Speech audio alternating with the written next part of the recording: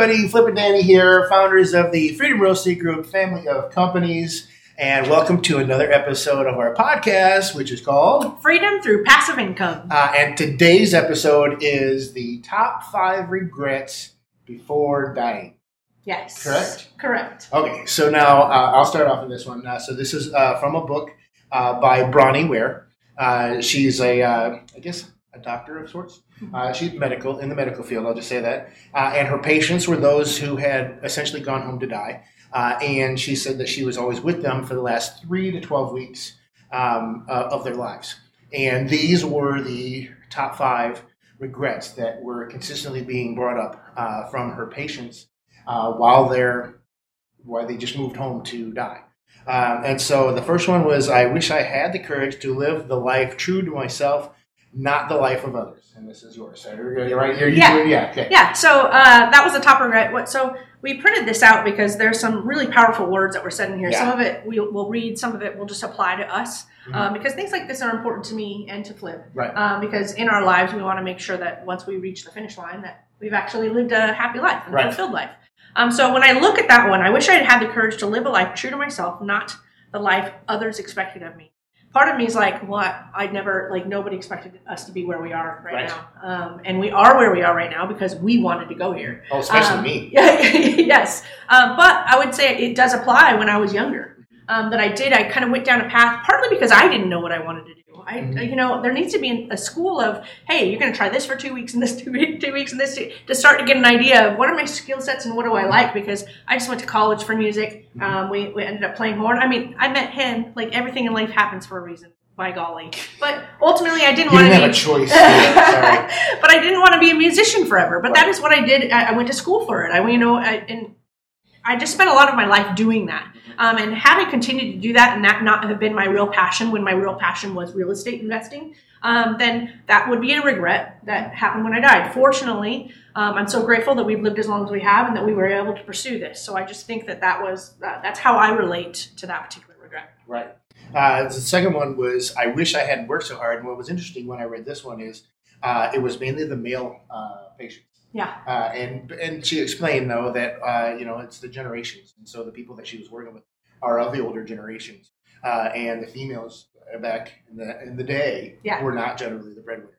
Now, the females still had regrets, but it was typically the male that were saying, I didn't work so hard. And we were just actually joking about it.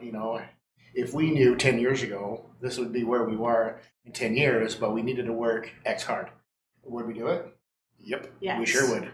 Because we see the end line. We see where we're at now. Mm-hmm. So there is a give and take there, but that was one of the top regrets. Yeah. But we did also mention at the very same time, what if one of us had died in the middle of this journey, right? We're super happy about where we are today, but what if we died 2 years ago, right? I think that would have been a big regret. So there's got to be some balance in our lives there. Yep.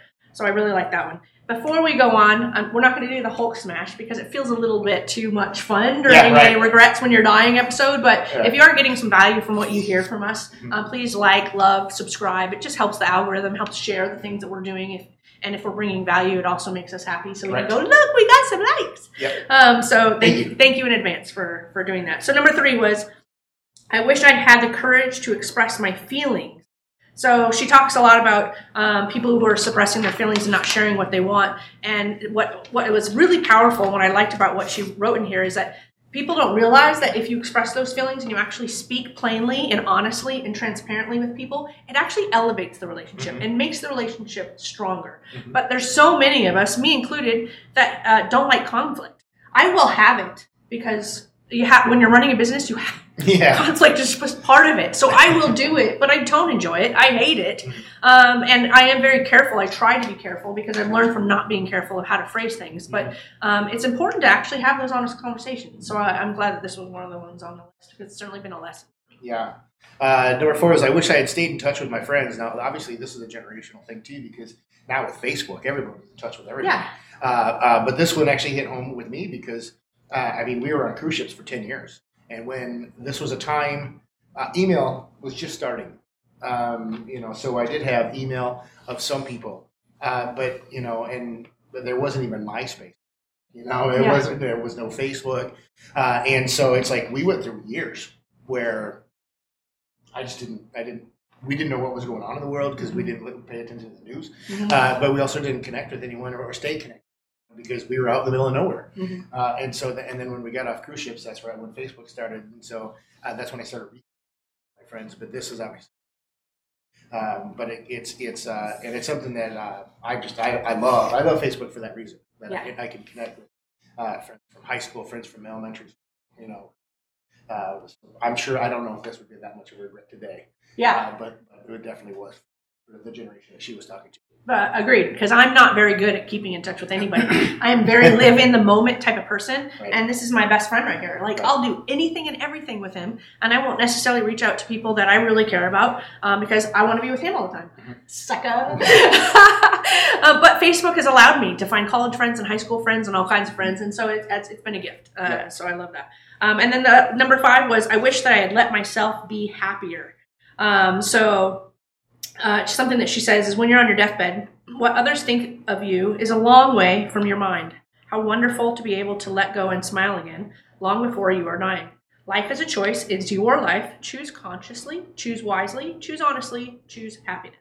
And so I like that this one was mine because I was reading The Gap in the Gain. You're going to hear this in our book episode. It's one of my top 2 favorite books because it teaches you how you can be happy when you live in the gain. And you're not measuring yourself against an ideal that you're probably never going to reach because the finish line keeps on moving, especially with me in particular.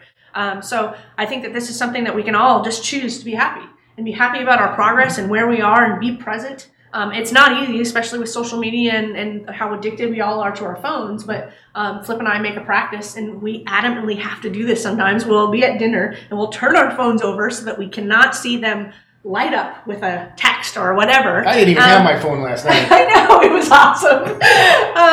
And so it's just being deliberate about, choosing happiness and being present, with the people that you love.